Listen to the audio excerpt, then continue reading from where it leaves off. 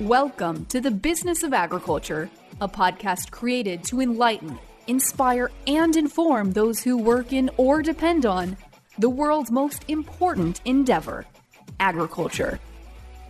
Here's your host, Damian Mason. Greetings. Hey, thanks for joining us here on the Business of Agriculture. It's me, Damian Mason. I'm your host, but you already knew that. It said so in the introduction. Got a great show for you today. Joanie Grimes with Premium Agricultural Commodities Incorporated is joining me. Joanie is a two-time client of mine. That's right. She has hired me to do speaking engagements for her organization. What is PACI, P-A-C-I? She's going to tell you all about it. But the reason she's joining us here today is because today we're going to talk about supply. With all of the events of coronavirus, the pandemic, the global shutdown of the economy, and what's happening certainly here in the United States of America, I said, wait a minute, are farmers going to be able to get their inputs? You know, she's in Ohio. I'm from Indiana. We know that a lot of our products get produced and used, a lot of our crops get produced in those areas, and certainly that's where we use a lot of our inputs. So we're heading into spring. I thought this was an important question. We've heard about shortages of labor, like for produce and specialty crop issues with migrant labor restrictions. Now we gotta know, are we gonna have enough seed? Are we gonna have enough chemical, enough fertilizer, enough fungicide, insecticide? Joanie Grimes, welcome to the Business of Agriculture. You're gonna answer all those questions and more. Well, thanks, Damian. I appreciate it. And I would like to assure you that we are 110% stocked and ready to go for the spring of 2020. Okay, and that's the important thing. So real quickly, about PACI, P-A-C-I, you are an Ohio-based cooperative that acts as retailer for your farmer members. You represent your farmers and get them all the inputs they need. But tell our listeners whatever I missed there. Well, Premium Ag Commodities, or PACI for short, is how we operate, is a private cooperative that 34 entities or farming entities within Ohio and the surrounding states are a part of. And we secure supply for them in all fertilized chemicals and seed to where they will have their goods for what they need to put out the crop for 2020 and beyond. Okay, so these it's a cooperative in the traditional sense, just like you used to go and all the farmers owned the cooperative that was the grain mill. But you guys don't do the grain mill. You don't even do feed, do you? No, we do not. We do some commodity feeds as far as truckloads of gluten or distillers that will go direct to the farm, but we do not work with custom feeds at that point. If you're not a livestock person and you're new to the business of agriculture, she just said distillers. That's shorthand for dried distillers grains, which are a byproduct of the ethanol industry used as a feed product, typically for beef and dairy operations, right? And not only is it a byproduct for ethanol, it's also a byproduct for whiskey. And with the distillers could become an issue on some of the shortness for the simple reason that the ethanol plants are going into lower production. But those distillers markets will shift to be able to pick more up through the whiskey industry. Yeah, we're getting a little bit off the main subject. That's okay, because this is an important discussion here. I've seen on social media people that are closer to the livestock industry from a feed side. Certainly you're a beef rancher there in Ohio, and I've even bought steers off of you. I'm a beef hobbyist, but I don't buy semi-loads of dried distiller grain. So the ethanol, this is the old trickle-down thing, ethanol slows down because at $1.11 gas, you can't justify cranking out ethanol, even though corn is cheap. So are we going to have a shortage of the byproduct, dried distiller grains that we use for livestock feed? And as you just pointed out, maybe from the ethanol source, but then it picks up from the alcohol source. And livestock producers are pretty shrewd individuals. They will go to the least cost portion and find another ingredient that they can substitute that it will work until that market comes back. By the way, I think that getting the dried distillers grains from makers of human consumption alcohol is going to be good for as long as we're locked in, because I know that I have friends that said they stocked up for their 3 weeks of groceries and 3 weeks of alcohol, and somehow they only end up with a week's worth of alcohol. I think there's plenty of alcohol being consumed during the economic forced shutdown of our economy because of coronavirus. All right. So the stuff that you buy, 175,000 acres is what you told me you represent, because you've got some pretty big hitters there with your members of PACI. Of those 175,000 acres, that's almost all corn and soybeans and anything else? And a little bit of wheat as a rotation, but predominantly corn and soybeans. Okay, so the first question I had was, I heard from some farm friends that I have, they were curious as to whether they're going to get their seed. Now, this was a 3 weeks ago. They said, if we got some problems at the border or at the ports, are we going to get the seed? Because it comes from other countries where they use the opposite season in the Southern Hemisphere to doctor up some of the genetics. Am I right? That is correct. But you also have to remember that it had to be on a boat long, long ago in order for it to be here for the spring of 2020.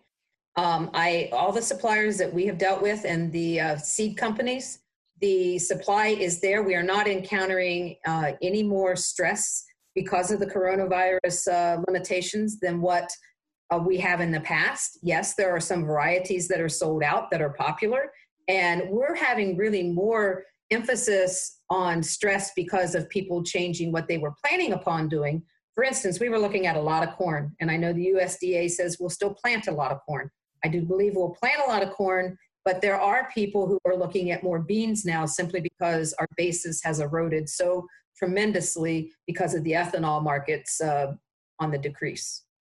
Okay, so on an outlook, I know that that's a job for the USDA, not necessarily for Joanie and Damien to do on the Business of Agriculture podcast. From an outlook standpoint, I still haven't seen that there's a great deal of variation on our typical planting or intended planting acres. Are you seeing something that's very different from last year? No, well, we will have more corn than we had last year. The economics just show that we are going to lean heavier to corn, where last year was a little heavier to beans. But most will not deter from their standard rotation. There will be some more corn after corn this year, but the weather is going to play more havoc with us than what the planting intentions will. Okay, so seed is the basis of everything. I got concerned a couple of weeks ago when I had some farm people say, yeah, we're not sure. And I said, but there's probably enough still just sitting around. There's going to be some last year's, even if you had last year's inventory, right? I mean, it's going to lose a little bit of its efficacy or its productivity probably, but it's still around. You say not an issue at all. You're going to have plenty of seed, and you think the whole country has enough seed. For the spring of 2020, we feel very comfortable that we will be just fine in seed supply. And you get you as a cooperative acting as retailer, you deal with all the bigs and some of the smalls, right? Very much so. We do a lot of regional seed, but we also do a lot of national seed, whether it be DeKalb or Pioneer or Asgrow. We have not had issues. There's actually been more issues with some of the farmers maybe not wanting to take delivery at this point, simply because that they're a little cautious as far as letting outside producers or operations on their farm in this time of where we're supposed to be stay at home. Yeah, I mean, I guess it's in the warehouses. Of course, I think it's an easy enough deal. You say, okay, the barn door is open, back the semi in there, and there's a skid loader sitting there. You know how to run it. And that's what a lot of people are seeing and doing. Truly, the large farmers, when this started to happen, everybody said, bring me my seed, put it in here. We want it now. And especially on chemicals, we have seen a lot of chemicals already on the farm. They just went ahead and got their entire spring needs there. So if a lockdown did happen and start to affect ag, that they had everything they were going to need to put that crop out for this year. Okay, and now you're talking for your geography, but you think that's pretty well the case, whether we're talking Nebraska or Iowa or Kansas or Indiana or anywhere in between? Well, while I can't speak for the central Corn Belt and western Corn Belt, my friends tell me that we're still in pretty good shape. So, and if any place was going to run out, it'd be the fringes, and us being on the eastern side of the Corn Belt, I would think we would see more pressure before a lot of others. All right. So anything else? We talked about seed. Do you see on chemistry, you say that whether you're talking the big companies or even some of the smaller niche companies, no problem, no shortage on chemistry? I do not believe for this spring. However, I really feel that this thing is going to have a long tail, and we're going to start seeing some effects in the fall when we perhaps look for wheat, when we start to do fall burn down, when we start to plan for 2021. I mean, there's a lot of our chemistry that comes from overseas. And if this thing doesn't straighten up, we could have some supply issues but for 2021. But for 2020, we're going to get it in the ground. I wondered about that also. Yeah, okay, now let's say we have some freakishly bad situation with the spring weather, and then 1/3 of our acres need replanted. Are we 133% of supply on seed? I can't tell you that for sure, but given the history, while we may not be able to do the exact variety that we want to replant, we'll have access to seed to be able to get it replanted. Yeah, and then when you talk about the next year, I've wondered about that also. There's a real call to bring manufacturing back home, for instance, like with pharmaceuticals. When the American people found out, this was actually information from the media that wasn't bastardized like so much of it sometimes is, where it said 80% of the more commodity grade like human medicines, like your amoxicillin or something like that, that's been around for a long time, was manufactured, or at least byproducts of it, or the raw ingredients of it were manufactured in China. And everybody's like, what the heck? What are we doing? What's the deal with our agricultural chemicals? Do we have any reliance on China? Oh, very much so. There's a lot of our generics that are actually produced in China. One of our major manufacturers has monetary ties to China.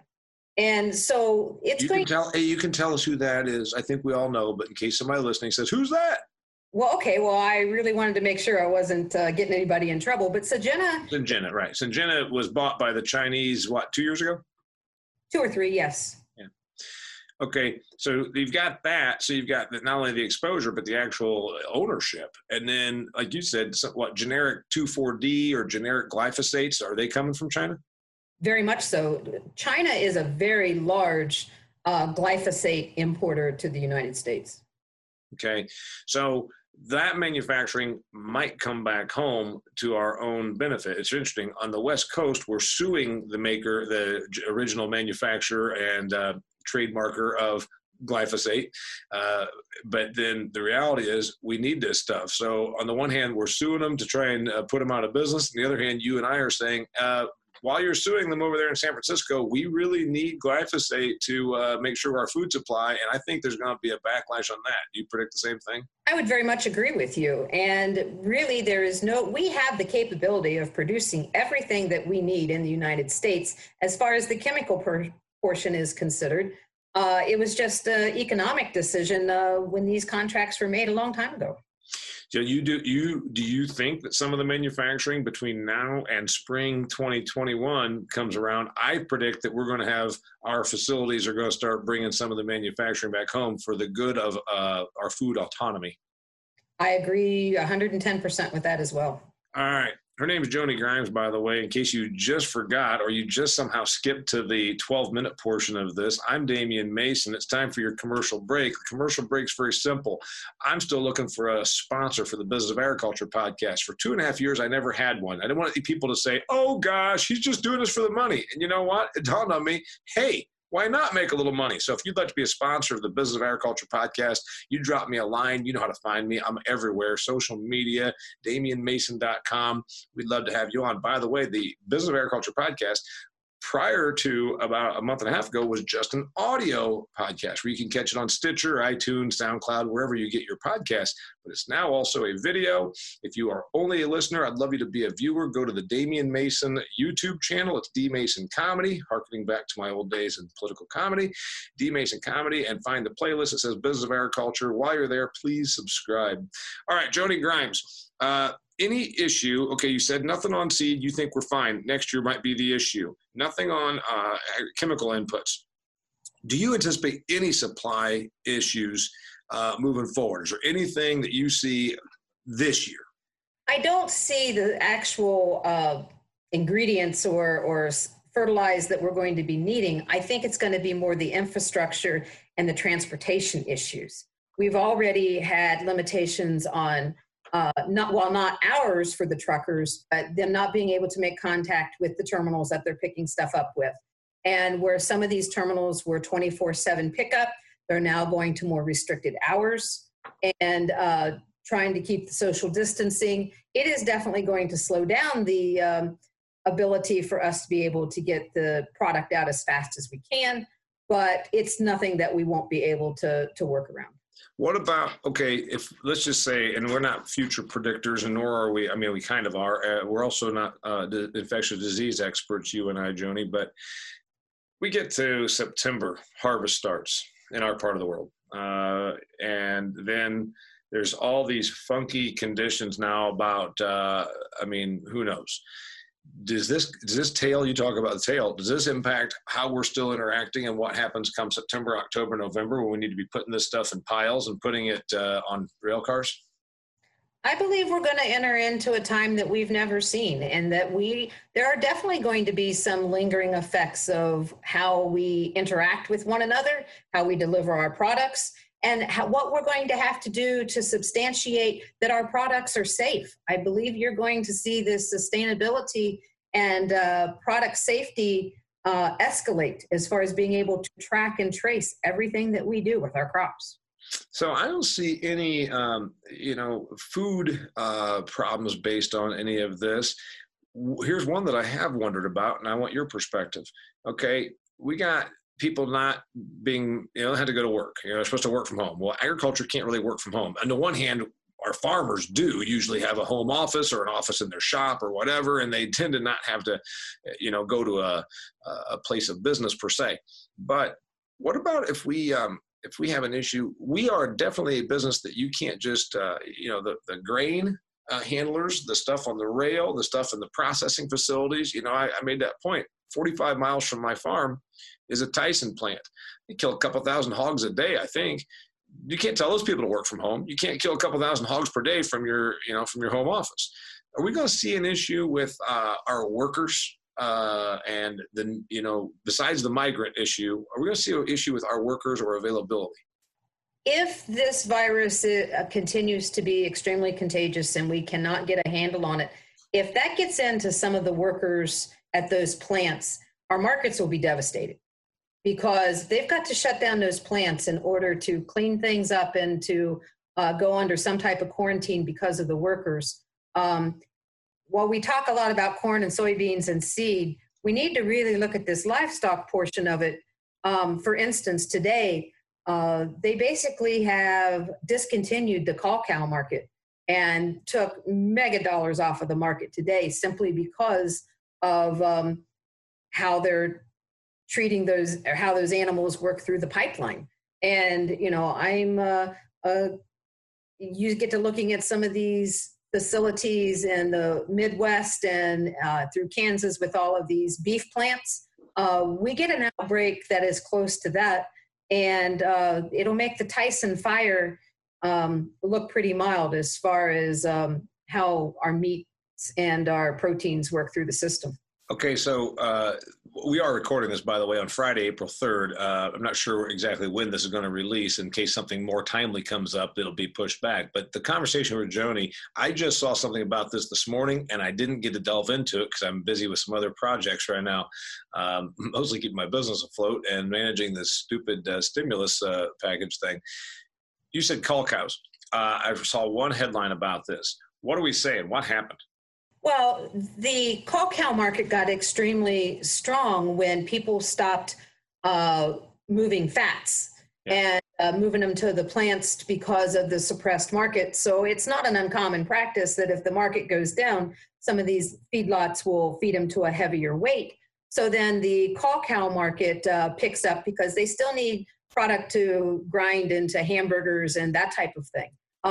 So it was more of a management type thing from the industry trying to interject beef back into the system. And I speak more about beef simply because I'm a little more familiar with it. But well, you're a beef rancher and you're a beef person. By the way, it just dawned on me, since you and I are both, I'm more from the dairy side, certainly. But if you're a listener that you love this because you get good information here at the Business of Agriculture, but we're using vernacular that you're not familiar with, a call cow. It doesn't mean that they're a call girl. It doesn't mean you call them up when you want to go and have some fun discreetly in a hotel room. It's call with a U, and I'll let Joanie tell you what a call cow is.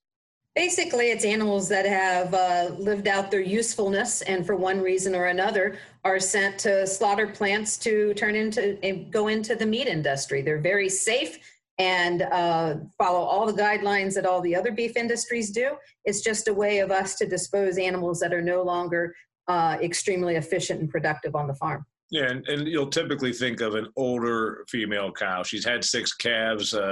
She's an older dairy cow. Again, like Joanie said, the safety is all there, but they don't tend to go for. They're not going to make choice or prime cuts of steaks. A lot of it's going to go to burger or processed meats. Exactly. And it is a way, I mean, none of us want to see animals suffer, and that is a way of us humanely dealing with animals to where they do not live out their life in misery. So the cull cow, what you're saying is then there's the processing facilities needed to stay busy. Beef prices were beaten down, so the feed yards weren't sending prime steers. Instead, to keep their facilities running, they said, all right, we're going to run cull cows through here. So what happened? Now we got glutted and the price came down. Is that what happened? And part of it was that, and a lot of it too is supply. I mean, it's a pretty steady supply, and when you try to shift from one area to another, you just run out of numbers that you need. Okay, so are we saying that we burned through too many cull cows, or we decided that there's no demand for them? What's happening? Well, I don't think it's not that there's a demand for them. I think it's more that they're just trying to influx more quality beef into the system to where they can keep things more stable and more even keel. All right. Coronavirus, you and I know what's happening. Agriculture, and you and I said this before we started recording, agriculture tends to run counter-cyclical. We're pretty beaten down right now. I mean, I can't speak for avocados because I don't really hang in that space. I know almonds are still, selling well, that kind of stuff. But in the stuff that you think of more mainstream agriculture, are we going to see a bounce back now if the rest of the economy has been, from a government imposition, put into damn near depression territory, certainly recession territory? Does that mean agriculture has a rally? Well, I'm never going to say never, but I can tell you that in many years of history, that sure seems to be what will happen. At being in ag, I'm kind of rooting that we have an upswing because our producers have been through a lot of stress the last few years with a lot of depressed prices, and they need a little light at the end of the tunnel. I don't know if that'll happen because this is something we've never, ever seen, but I'm banking that history is going to repeat itself and we're going to get back into that pattern. I don't think we're going to see a super high super cycle. You know, we came out of the last one in 2013, so it's been 7 years. Usually the lulls in between super cycles last like 25 years, not 7. But a little price improvement would be good. I have pointed out that these consumers buying a lot of food. I mean, we saw people that bought groceries that have never bought groceries before because of this whole pandemic. Does that trend stick? I believe it'll stick. I think the one thing that we've got to remember is that people always need to eat, and we got to have a constant food source. And that's something that we'll definitely do. I do think, though, that our markets will be more affected, at least short term, by the weather than it will be by the virus. Yeah, I think you're probably right. And of course, then there's a global issue. And I've been having to hear about China every sentence of every ag person's dialogue for the last 20 years, to where I'm pretty well sick of it. You know, I think that we've learned out of this that China is not the answer to all of our problems that we thought it was. Trade with China is not what is not. We're not going to hit phase 1 of that agreement. It was economically unattainable when they agreed to it, that they're going to buy $50 billion of ag products in the first year or something like that. That would be like 2 times more than they ever have during their peak. So when you look at what's moves forward, I don't think it's going to be trade with them that's going to change it. It's going to be, I think, new alliances. I think Europe and the United States become more aligned over all of this. Oh, I believe so as well. And I think this, with disasters, all good things come out of disasters. We learn a lot about ourselves, we learn a lot about our industry, and we learn a lot about how different things operate. And we're going to definitely do some fine tuning, and we're going to be able to make some changes to make this a better gig in the long run. Well, do you see on the supply side, that's where you mostly spend your time because you're on that supply side. Do you see anything that changes what we consume on the farm? I mean, are you going to see that, we always get more inventive, right? Is there going to be anything that you're thinking right now, hey, I'll bet you this forces this to happen?